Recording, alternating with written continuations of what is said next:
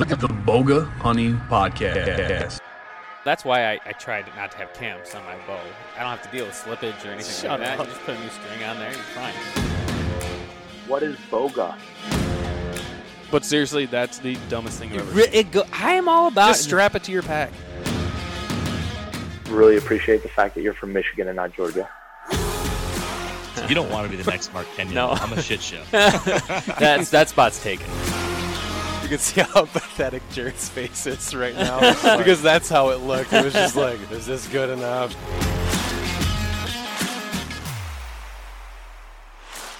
Hey everybody, before we begin, we're going to thank a couple of sponsors that help make this show possible.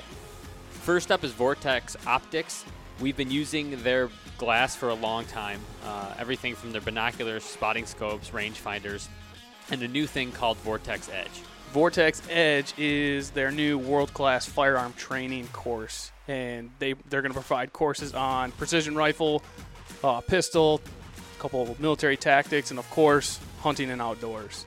And also, their spring and summer apparel line is dropping soon. So make sure to head over to vortex.com/apparel and save yourself 20%. By using what code? BOGA20. Nice. Trophy line tree saddles. They are a one-stop shop. Sticks, platforms, saddles. It's and they just came out with a new EDP platform. It's a smaller, lighter, stronger version of the Mission platform, made in the U.S. It's the perfect size for us as mobile hunters. It's going to be available this April, so make sure to go and get yourself one. Save yourself 10% while you're doing it, and use the code BOGAHuntingTL10. Don't miss any letters in that. Go check them out. If we said it once, we said it 1,000 times. Arrows are the lifeblood of the archery industry. Vector arrows, Vector custom arrows are the arrows that we shoot. Jared and I specifically shoot the Vector HMR, the Vector hammers. Hammer 'em. Yep, they're a 4mm micro diameter shaft that are super strong, extremely durable. You're going to go to the website. All you have to do is input your specs, and they're going to build the arrows directly for your specs. So head over to vectorcustomshop.com, and they're going to hook you up. We do a lot of things on our phones. One of the things that Jared and I have found to be especially useful on our phone is our HuntWise app. It's basically the ultimate hunting tool set. Land boundaries. They've got HuntCast 2.0 where it's an advanced hunting forecast to give you specific times and days that are the best days to hunt. And they also provide a safe and social space for hunters where you can post pictures, share stories. You won't get a graphic image, Instagram cover over it. Uncensored and unbiased. Yep. Download the HuntWise app today. No, turn it off. Turn it off. Oh, no. Take it back. Oh, that's perfect. Wow, not to look at how much of a flex that background is right now. Dang. Yeah. Really say, hey guys, look at check these. it out. Not even a big deal. Let's just jump right into it. Let's do it. Ben, I'm sorry it's taken me so long to get you on. I'm moving right now, and I did not make that easy, but I very much appreciate you taking the time to come on. Hey, no problem. So before we get into some of the things that I want to talk about, you want to introduce who you are, maybe explain your affiliation with the shirt that you're wearing and everything else. Yeah, my name is Ben Massie. I'm from West Central Indiana. I'm a freelance filmmaker, and I'm also a traditional bow hunter. And I'm wearing a Push t-shirt. Been associated with those guys for, I think, probably 2 years now. They've become pretty good friends, and I've really enjoyed it. I've done some filming for them, some editing for them, and that's kind of where it is right now. But yeah, I really enjoy it. West Central Illinois. Did you say Indiana, not Illinois? Yeah. Yep. My family is from northwest. Sorry, Northwest Indiana. Yeah, Northwest Indiana. You said east. Up near Lake Michigan. Yeah, they're Gary. kind of near Gary. If you're familiar, Lansing and Cherryville and Merrillville. They have a lot of villas. Yeah, out Merrillville. Yeah, that's about an hour and 15 minutes north of me. Okay, yeah. So, anyways, that's where my dad's side. That's where they all come from. But that's neither here nor there. A couple things that I wanted to talk to you about is, first of all, you just came out fairly recently with a pretty cool film with South Cox following around the mountains. I mean, it was absolutely a stunning footage, beautifully edited. You want to talk a little bit about what that was and, that experience with him? Yeah, that was a high country mule deer hunt out in Colorado last September. It was supposed to be I think it was supposed to be an 8-day hunt, and I think we were up there for 6. Had a pretty bad snowstorm rolling in, and that pushed a lot of guys off the mountain all over Colorado. He got super close on multiple stalks, as you can see in the film, and it just didn't come together, and that's how stick bow hunting is, just how bow hunting is, I guess, but even more so with the stick. But a guy from West Central Indiana, like 500-foot elevation, going up there and camping at like over 12,000 feet. It was and I'm obviously not super fit guy. It was quite taxing on me, but especially falling around a mountain ninja like South. Yeah, he moves well for an old guy. Gosh, I couldn't keep up with the guy, especially lugging a 10-pound camera around and trying to get footage of it. And I was a little nervous about the storyline because he didn't kill anything. But we were able to come up with a pretty decent storyline to arc the whole story together and kind of tell the story about stick bow hunting and the low odds percentage and that kind of situation. It was like, obviously, like, the shots were incredible.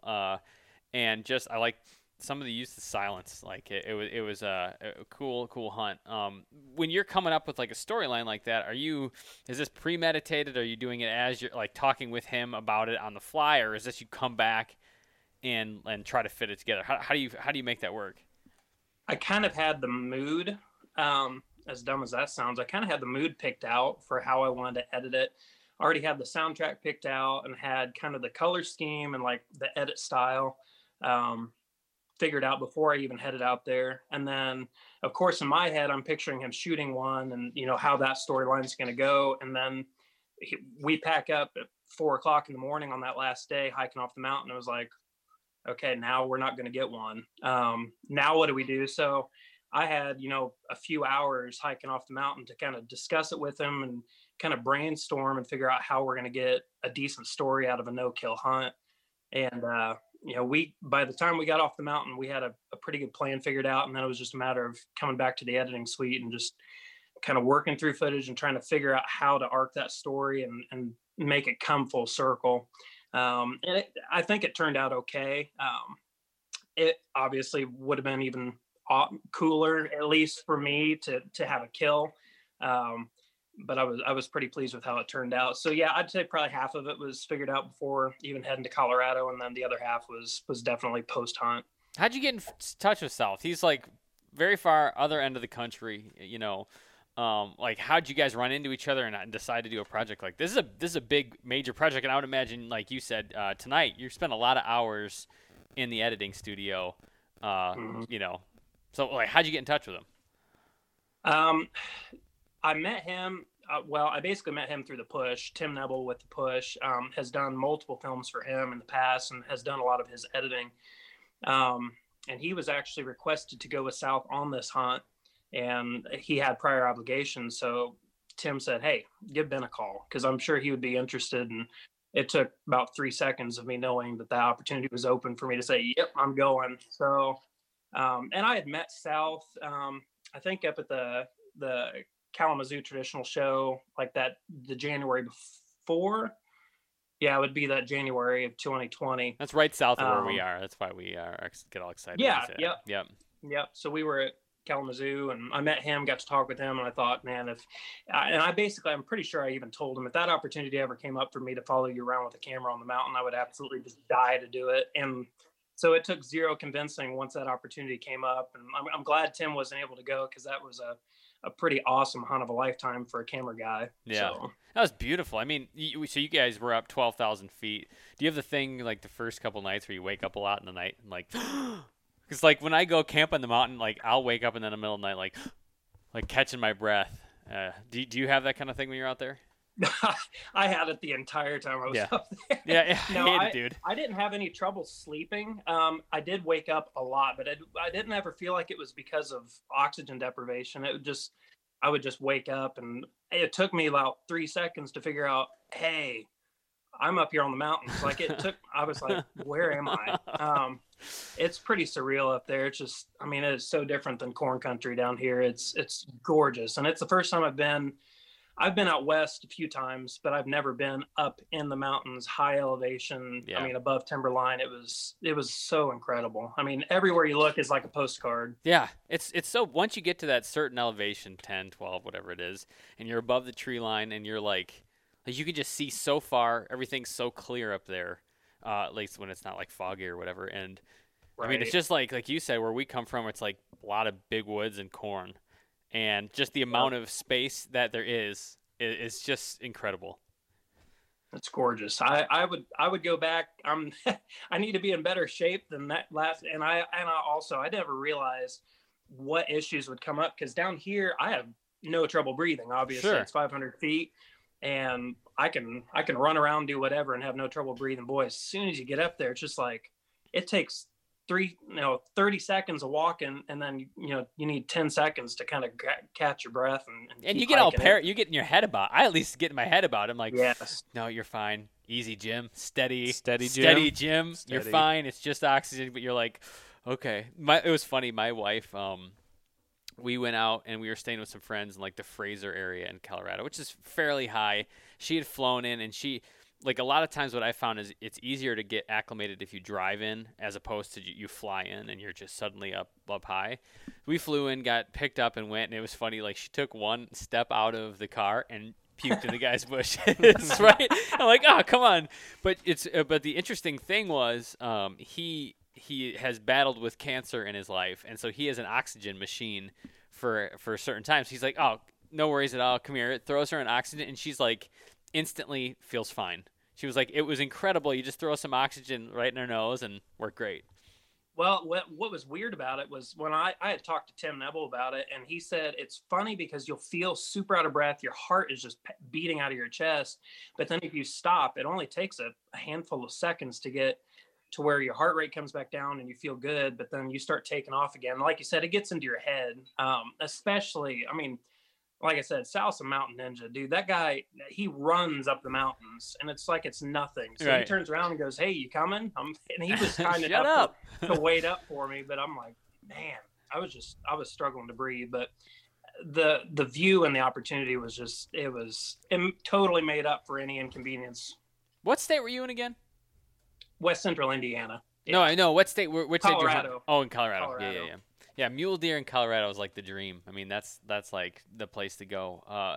When you were going, like, the question that we always have is, like, you're dealing with battery issues, it seems like, with camera. I mean, it didn't get terribly cold, except when it did, and snowstorm blew in. But, like, how are you dealing? What's, like, battery management looking like for something like that? Well, and that was something I picked Tim's brain a lot before I went. He filmed with, I think, like a Sony A7 III, with smaller batteries, or I think he had just filmed for South like 2 or 3 weeks before I went to Colorado, and he had filmed out in Nevada for South's hunt for mule deer. And he was using like these power banks plugged in like USB to his camera and charging it that way. And he only had to bring like 8 or 10 of those, and he was good for a week. I was using like these Sony NPF batteries to run my Blackmagic cinema camera. And I was having to use an external monitor. And so I had a battery to power the camera and a battery to power the monitor. So I was kind of budgeting 2 of those big things at least per day. And then I thought, well, contingency, I'm going to bring more. And I ended up, if we hadn't used llamas to pack up on there, I would have had to rethink some things, because I had multiple pounds of batteries, to where I showed up. South said, bring as much as you think you need. We'll figure it out. And then I got up there to the mountain. He goes, holy cow, you got a lot of batteries. I said, well, I don't want to run out, but Tim had said, you're going to use less than you think you are. And it was true. Cause I mean, there's not a lot to film up there, because a lot of it's just glassing and you're waiting for a stock opportunity to turn the camera on to film. So I definitely went through about not even half the batteries that I brought up there, but it's better to have them and not need them than need them Exactly. and not. yeah, I think the next time I go, I'll probably be able to pack less, just because I was so terrified that I was going to run out of something. I was going to run out of storage. I was going to run out of batteries. I had like a little solar panel to charge some batteries up there, just in like the worst case scenario. And I didn't use any of it. So I know better next time if that opportunity ever comes up again. But yeah, no, I think the llamas were regretting my poor choices. That's right. They got their workout, man. They earned that feed. All right, so I mean, elephant in the room, and by elephant I mean all the giant deer in your background. One thing I did see is this year you got it. What was that deer's name? Was it Spork? Yeah, right there. Yeah, that's a monster buck. Are all the deer that I'm looking at right now in your Indiana area? Yeah, yep, West Central Indiana. Yeah, they're all probably within. I think that big 8-pointer was 2016. That one was last year. Spork, that one was like 2015. All the others just kind of. I mean, those are all probably my bucks within the last 8 or 9 years or so. Yeah, there's some good deer running around, but Indiana doesn't have a lot of big deer, so. Yeah, that's right. Yeah, that's right. right. Yeah, so clearly we're from Michigan. You know, I don't know. Like, we have very different definitions. Is this right here? See this this deer with the fork? Like that's us. a Michigan monster right there, man. That's a decent I've got cousins from Grand Haven, Michigan. Okay. Oh, so toothless cousins. Wow. They hunt. I think they hunt up in the upper lower peninsula. Yep. Up in there in the big woods, and man, they're thrilled if they even see a deer. So Yeah. I know certain spots in Michigan it can be a whole different animal than down here in corn country in West Central Indiana. But we've hunted up in the north lower peninsula. I mean, there's some like we have these APR zones that they've been having in place for a while, and they're actually starting to pay off. But you know, we had Dr. Grant Woods on the other day, but like saying basically a lot of it's just like nutrition. You know, the nutrition is so critical. You can leave them alone, but still, the age class here is different from the same age class, you know, by you. But I mean, looking at your background, pretty incredible. Tell us a little bit about Spork. You've been watching this deer for a while, clearly, if you named it. Yeah, that deer, I think I had him for 2 years prior. It's a teeny tiny spot. I killed him on 3 acres. But it was adjoining a property that doesn't get a ton of pressure. I had summer pictures of him for 3 seasons. And then last year, it would have been 2019, 2020 season. He was 3. He was probably probably around 120 inch, like 7 or 8 pointer. But he had a big frame, and every time he would walk out, it was like, whoa, grab your bow. And then he would walk through, and I passed him a couple times, and boy, he looked gorgeous. And I knew he was probably going to hit that 4-year-old jump that a lot of bucks do. And I started getting pictures of him. I still underestimated how big he was. Pictures never, I was like, yeah, I mean, he's nice. But I had another one around there that I was chasing a little bit. I wanted a little more. And actually, so the morning I killed him on, I think it was like the 24th of October, on a morning hunt. It was really slow, but I think the previous evening, right at dark, I think it was the previous evening or 2 evenings before, the buck that I was actually going after, was a big typical 12. He had just been in there right at dark. Anyway, I knew he was in that area. And I thought, well, if he's around, there's a chance he'll loop through this little bedding area. It's basically a little thicket that I get to hunt right there. Is it like, is it residential? It's like such a small piece of land. No, it's actually, it's an 80-acre field, but it's got 3 acres of huntable timber on it. And it basically is just, there's a huge block of timber, and then on the neighbor's side, and then I hunt basically an open field just adjoining it with a little 3-acre peninsula that points out into the wood, out into the field. And it has bulletproof access with an east wind, which is kind of an oddball wind, but it's a great spot because if I have an east wind, it's kind of no question where I'm going to go. You know where to go. Yeah. I can hunt it on north. I actually think I killed him. I'd have to look back. I almost feel like it was on a north wind that morning. The peninsula sticks far enough out. If I sit toward the end of it, I can keep a consistent wind blowing out into the field. Sometimes it's nice to have that little off wind rather than the perfect wind, because it seems like they're almost kind of counting on the wind to be in their favor, and they don't really see you do it. Like, it's, if for people who are listening, like almost like a diagonal wind where it's almost diagonal at the deer, but they're just off where your wind is. If that makes Yep. sense. Well, and I'm kind of set up so. I'm on a peninsula that sticks west out into the field off of a big block of woods, and the deer come in obviously from the east out of that block and walk the perimeter of that. It's basically just a bowl, and they walk the perimeter of that peninsula that sticks out and go back into the big block of woods. Well, I set up on the south end of it, waiting for I really like a north wind, a northwest wind. It's kind of blowing back into the timber way farther down, but the deer, as they're looping out into that peninsula, that northwest wind's kind of blowing in their face, like you were saying, and it's kind of quartering into them. It's almost wrong for me. And I'd have to look. It may have been like a northwest wind. I can't remember. It was almost off the morning I killed him.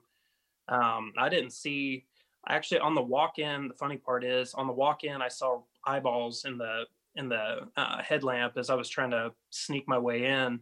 And I don't usually use a headlamp, but I heard something messing around. So I just popped it on real quick, saw eyeballs, turned it right back off. And I waited out in the field and just kind of waited for the deer to push back into the woods. And it just trotted. I could hear it. It was super calm. I could hear it trot back into the woods. So I slipped in, climbed up the tree, hung the stand.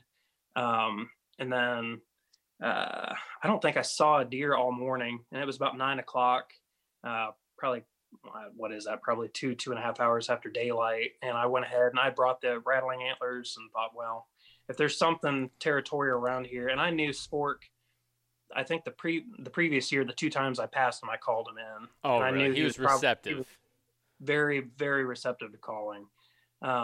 So I barely had tickled those antlers together. It was a really light, just a little spar. Yeah. Hung it up, put it behind me, and looked back up, and he's charging out of that block of woods right at me. And I'm like, okay. Well, and I didn't even pick up the bow. He's walking straight at me. And I thought, part of me wanted to kill him, part of me didn't. Because, like I said, there was another buck that I was wanting to kill in there. And I knew Spork was one. If he lived another year, he probably would have been stupid big. But at the same time, I hadn't killed since that buck in 2016. Yeah. And so it'd been a few years I'd eaten the tag. You pass him though. I remember a video of you like with a monster buck, a monster for us, and he passed it. And I'm like, you suck, man. Yeah. It was huge. I regretted that. Well, and that was with a stick bow in the hand, and my cousin ended up finding that shed like 7 miles away that winter, and it was 100% that buck. And we basically from that we knew it was probably a low 140s 8-pointer. Yeah, it was like, that's not a buck to sneeze at, and he looked pretty nice on the hoof, and he especially looked nice as he's walking away. And I was like, they look better that way. I should have shot that one. So, in a nutshell, I had my fill of a stick bow for a couple of years, picked up the compound, and of course, I killed Spork at 10 yards. I know. And that's the thing. He came right in. Dude, he walked right at me. He's walking straight up at me. He gets to about 20 yards. I'm like, well, I better grab my bow. So I just pulled the bow off the hanger, and I'm kind of half-heartedly looking at him, and then he kind of turns his head and just starts walking right in front of me. 10 yards, and just stopped in an opening. I'm like, okay, we're done here. Yeah. No, that's how it is. I've had the same thing. I've 3 years just a traditional bow, and I'm mixing in a little compound this year. Mm-hmm. And I know that I'm going to go out there. I'm going to get this buck. Whereas the last 3 years they've been like 40 yards, and it's just like, now I'm going to get one right at that, 10 yard, and you're going to hate it. But I'm going to feel great about it either way. But just knowing that I could have shot it with my recurve would have been. Well, and I thought I would, because Indiana has like an urban season. Yep. You have to earn it. You have to hunt that's a really small zone. But if you kill a doe, you get an extra buck tag. Yep. And so I got an extra buck tag this year. And then, so I killed Spork on the 24th of October, and then thought, well, I'm going to go try to fill the urban tag. And then I think a week into that, I killed another buck, and of course that one was at 15 yards as well. Like, they were both sub 15 yards, and of course I thought it would bother me a little bit more that I didn't kill at least one of them with a stick bow. Yeah, but you still got the buck. It's all really at the end of the day, like, it doesn't matter. I don't know. They're all fun ways to hunt, and it's just the fact that you can shoot a buck. Well, and so I just to not have any more temptation, right after season was over, I sold the compound and thought, okay. Did you really?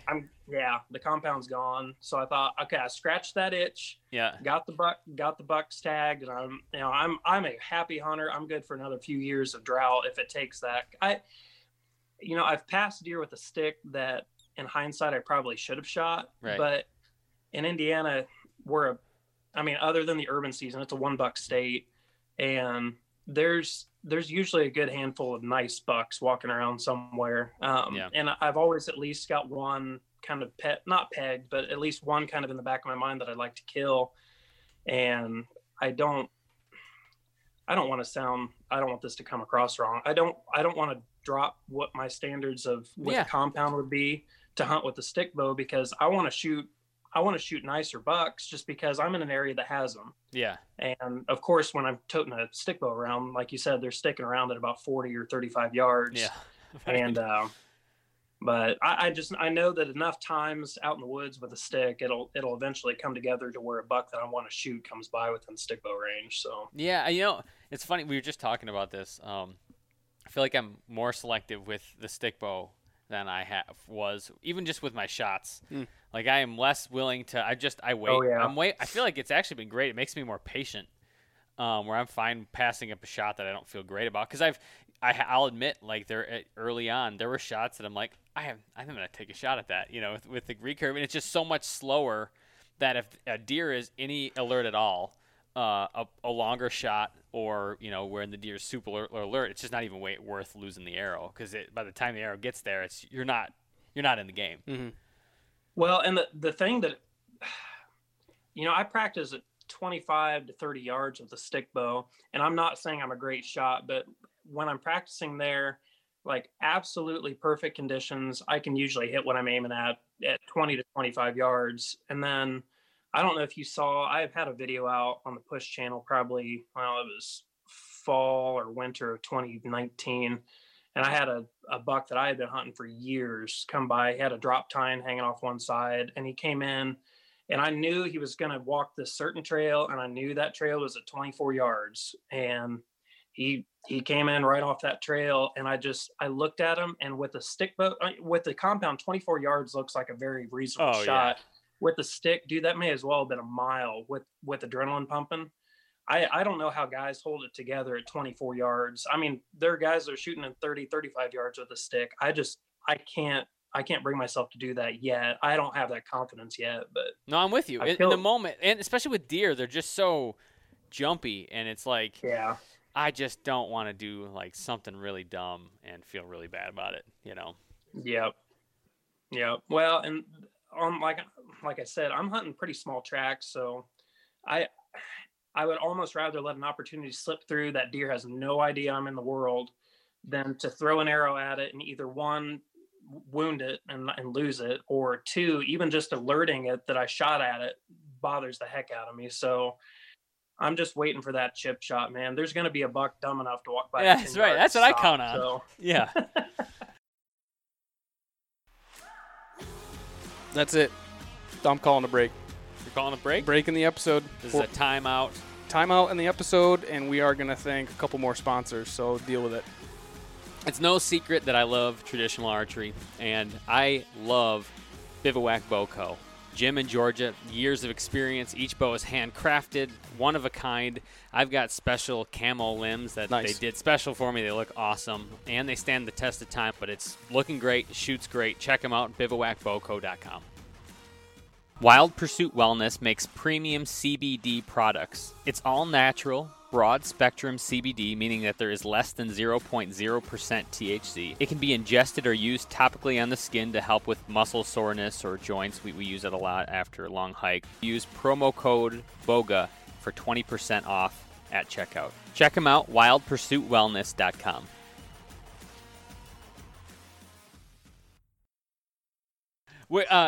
Just actually going back to Spork, you mentioned you're hunting this knob kind of woods poking out into a field. How are you entering? You said you got this like bulletproof entry. What does that look like? It's honestly it's an open field, road on the west end of the field. So I say bulletproof. It's the only time it's dangerous is if there are deer in that field. It seems like there isn't a whole lot of nighttime feeding in that field, which is weird though. But there is a low spot in the field, like a grassy waterway the farmer leaves. And I'm able to take that right in. And if there are deer out in the field, I'm usually kind of below eyesight.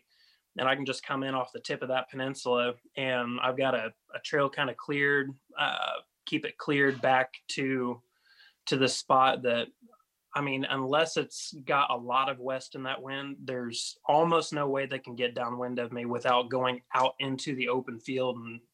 And in that case, whatever. But it's pretty well a bulletproof spot to sit and a bulletproof entry. I've spooked very few deer outside of maybe a couple does here and there, and I apparently sporked the morning I killed him. Maybe I spooked more deer than I know, but You think that was spork, the deer you saw?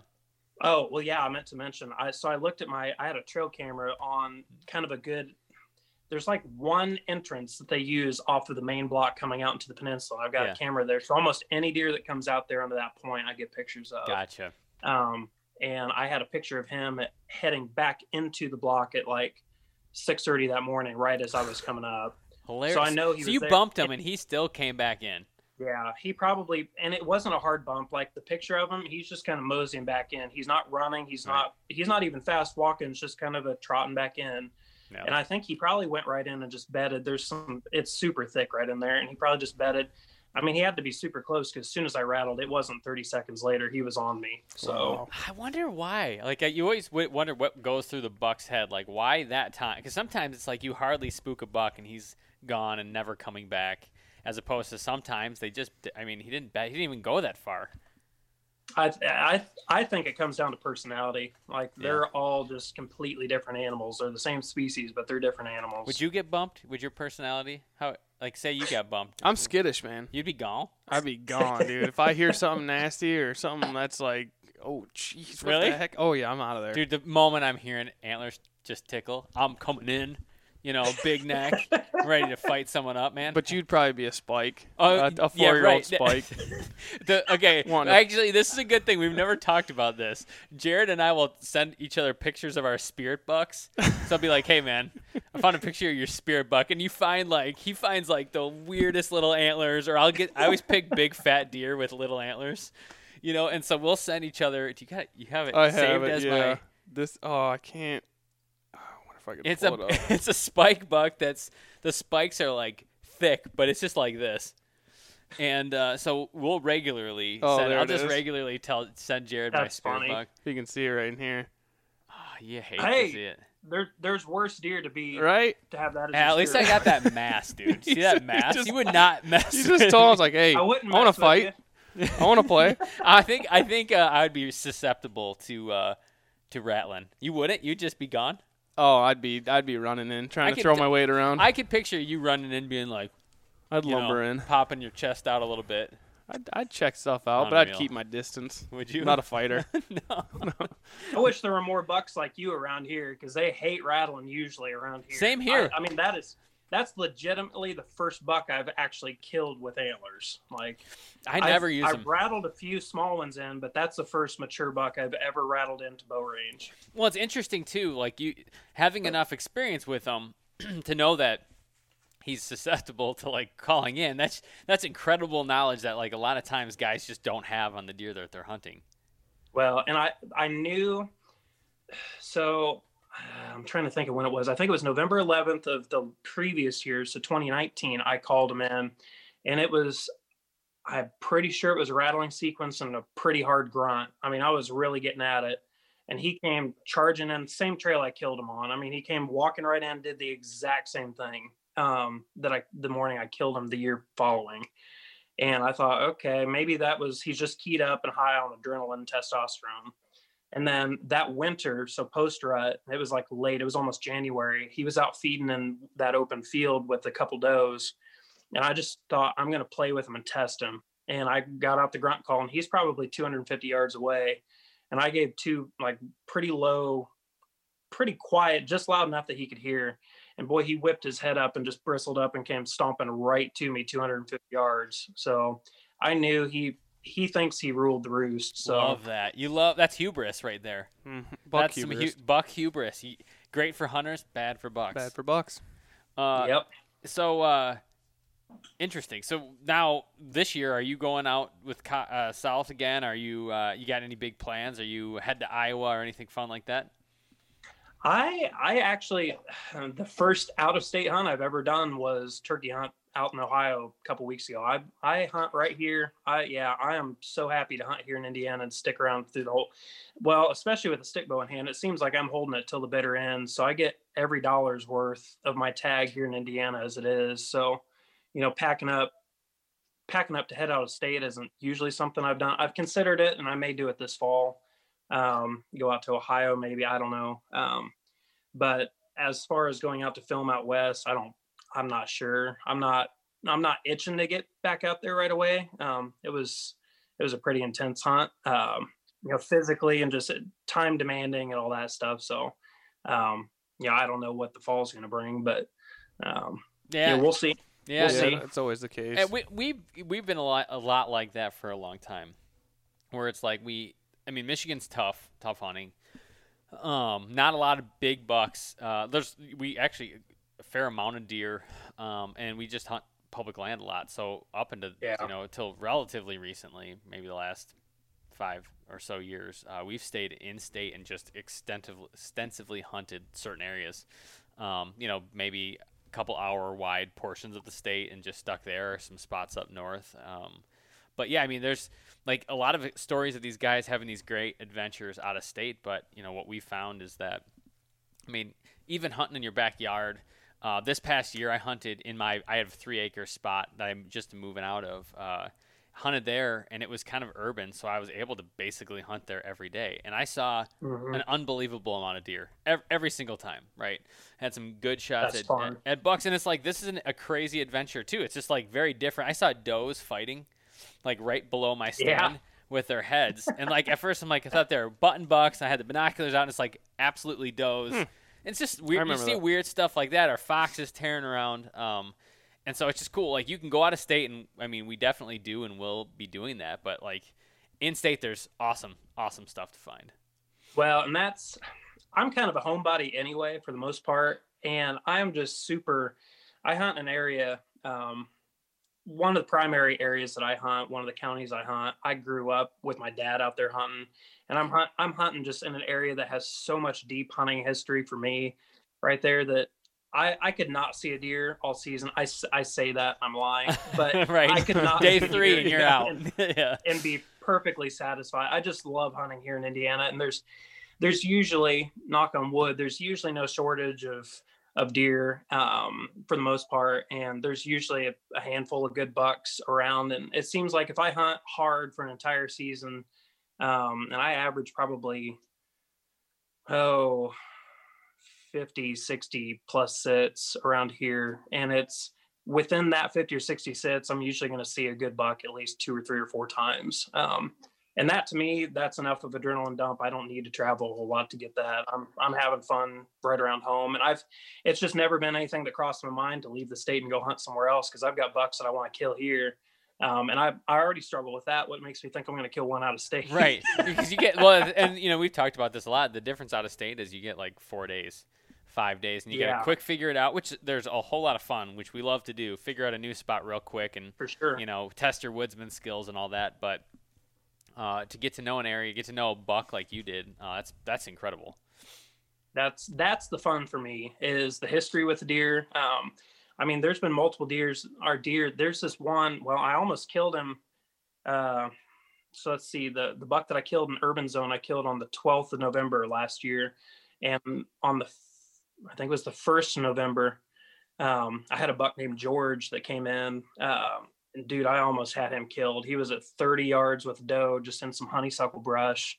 And he kept grunting. It was late morning. It was like 11 o'clock in the morning. And he was grunting, pushing her around through that thicket. And I thought, I'm finally going to get a chance. Well, this is a buck that I almost killed with a stick bow the year before. And there was a video that I have on the push.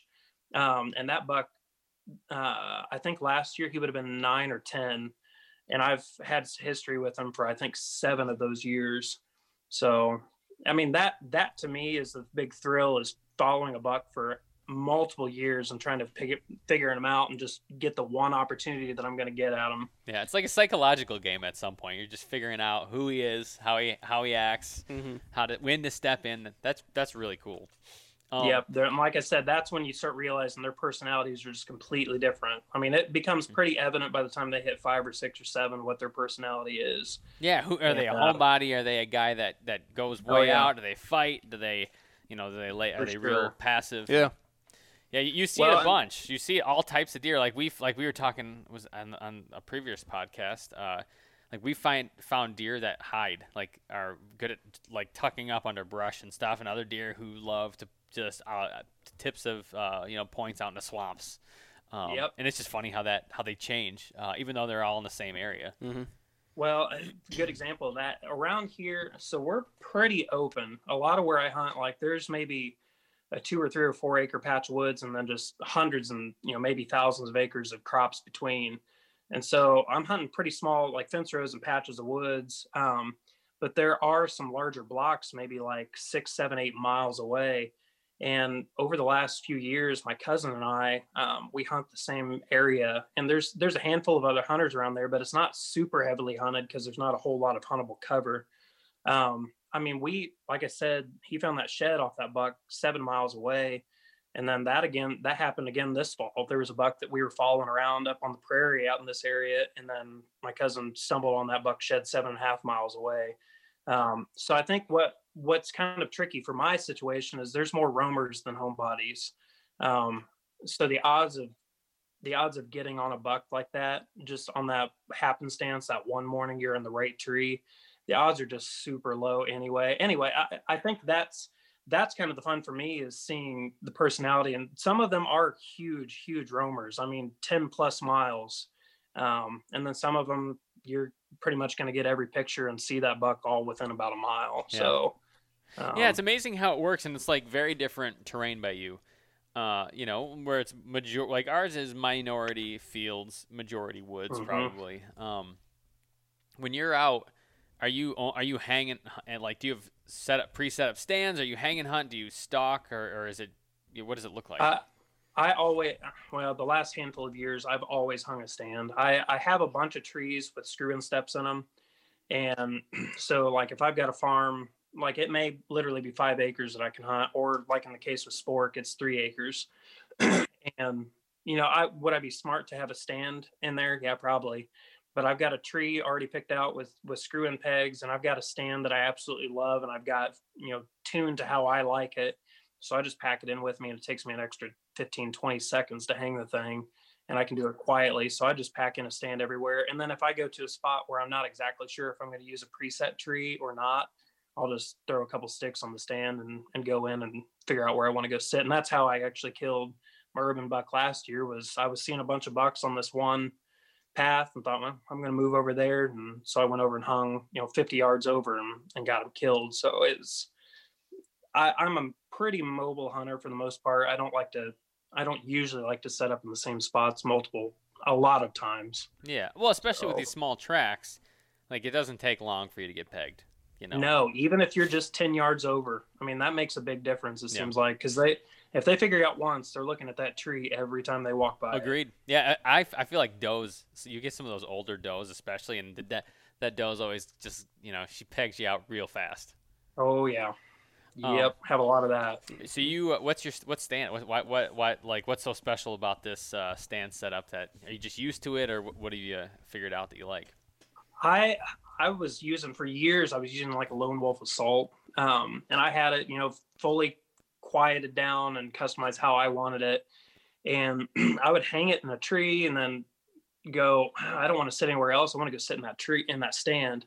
Well, then I thought, well, why am I leaving it out there? I'm just going to pack it everywhere I go because I really enjoy it. Well, then last year I picked up that Lone Wolf Custom Gear 0.5 stand, and I thought it would be too small because I'm a big dude, but I absolutely love that stand, and it only weighs, like 6 pounds or something. So as soon as I got that in my hands, I thought, yep, this is the stand. I don't ever see probably leaving a stand anywhere ever again. With a stand that light, it adds almost nothing to my back just to throw it on and go. And like I said, it only adds 15 seconds to hang it if I'm walking up a tree on screw-in pegs. So yeah. Yeah, that's how we are. it's- We do the saddle thing. Yep. And because we hunt so much public land, it's just like a couple sticks, Yeah. the platform that's like this big, you Yeah. know, and your saddle, and It's easy. It's Yep. easy, and it's so light. It's so much different. I just was laughing. We used to have what were those climbers we had? Those really loud. You still have yours? Like an old Summit. Summit. Yeah, so we had It was a Summit. Yeah, and it was just like my whole back. It looked like I was like alpine, you know, Yep. backpacking, and it was heavy, and it was these. Remember those little they sucked. those fabric webbing straps? straps. Yes. And I was Yep. like, oh, you get out there, you can't carry anything. Or like what I would do is take bungee cords and bungee my clothes onto. Yep. Yep, I did the same thing, dude. Yeah. And honestly, I would have been hunting with one of those for longer if there was one night I got completely lazy and just said, forget this. I'm going to leave the stand on the tree. Yeah. And I went back out there maybe 2 or 3 days later to go find it was gone. Yeah. So somebody took it, and looking back on it, that was quite a blessing. Did you a From there, favor? I moved on Thanks, to buddy. the hang and hunt with a hang on, and it was downhill ever since then. But I used the saddle for probably one full season. I gave it 100%. And I dabbled with it for probably 5 years, and I do love the saddle idea. I never got super great with a stick bow out of it. If I was compound hunting, I would have no trouble, but there were a couple of angles that I had trouble with a saddle. So It can be tricky. What's your Yeah. how long is your what bow are you shooting? 64. Ooh, a big bow. Yeah. Yeah, so the string angle was really contacting the bridge quite a bit. Yep. On certain angles, like if it was right behind me, I was fine. Yeah. But if I was trying to shoot, facing the tree, if I was trying to shoot at like 10 o'clock, Yeah. I was having trouble. You got to getting like to where lean my- forward a little bit with some of those. Yeah. I dealt with some. I had a longbow. Was that 2 years ago? And I had some of that. It was fine. You can make it work.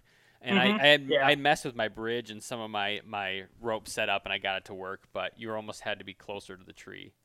I ended up running like a tether at like almost chest high, Yep. like really low, and keeping a super short bridge. Yep. Yeah, that seemed to work for me too. That's interesting. So you are you even true trad? Don't you have like a sight? What'd you put on your bow the other day? Are you even real? No, I don't know that got- he's really I trad. don't know. That bow, dude, it looks pretty sacrilegious, but it's pretty sweet. I don't know. I've dabbled with it a little bit. I keep going back. It's funny because I've talked to certain guys that are this way. Like, I'm not opposed to a metal bow at all. And I honestly, I've owned some. I shoot the best groups I've ever shot have been with a metal ILF bow. But there's just something about, like, if I'm going traditional, I just Feel love the the wood custom in your wood hand. bows. Yeah. I love the wood bows. So I've picked it up quite a few times. I've got one of those little, like, I've got like 2 little screw-in pins, like Three Rivers sells them, on this, what is it, a DOS 8 HT21, one of those push risers. Yeah. And it's pretty sweet, shoots great, holds well, but I just keep going back to like the stalker longbow. Yeah. I absolutely love Real the pretty. wood bows. Yeah, he Oh, makes a yeah. beautiful bow. Well, if I'm not killing anything, I may as well have something really pretty and aesthetically beautiful to look at. So That's right. That's right. So you mentioned beforehand you're up editing, or do you have something else in the can? Is that what they call it? oh, there's always something to be editing. I've got probably 3 or 4 different projects I'm working on, just local client stuff. But trying to land some larger client work. Hopefully, we'll see. Not necessarily in the outdoor industry, but anything that would possibly require a little travel and have some bigger, maybe some bigger filming opportunities. I'm not at all ungrateful for what I get around here. I'm super blessed with local work. I keep pretty busy. But you're always looking, dreaming about that next big thing. Oh, so, big adventures. Yeah, I mean seems yeah. like that's half of it, right?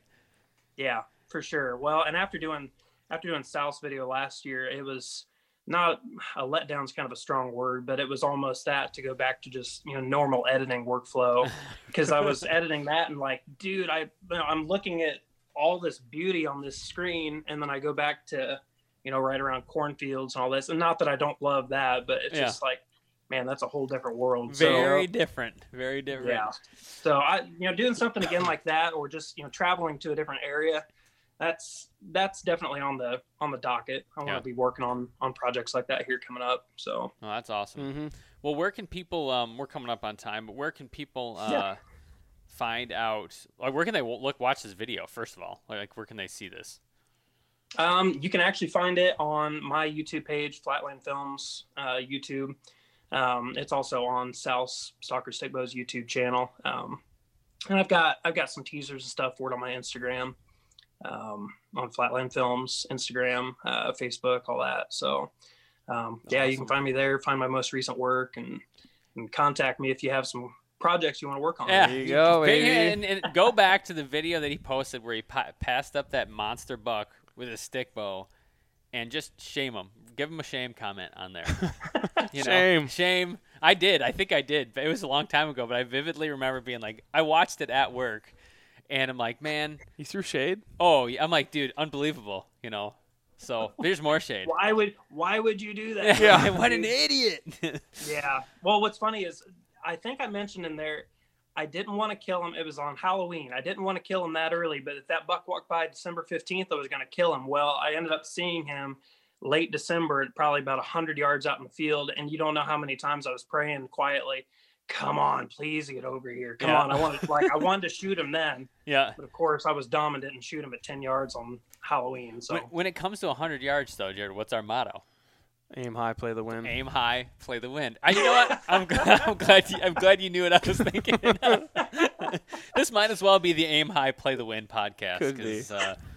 One of these. I'll have to remember that. Yep. Awesome. Well, Ben, hey, thank you so much for taking the time. It was really great to meet you, to hear more about the things you're doing, and everybody who's listening, go check them out. For sure. Thank you, guys. Appreciate it.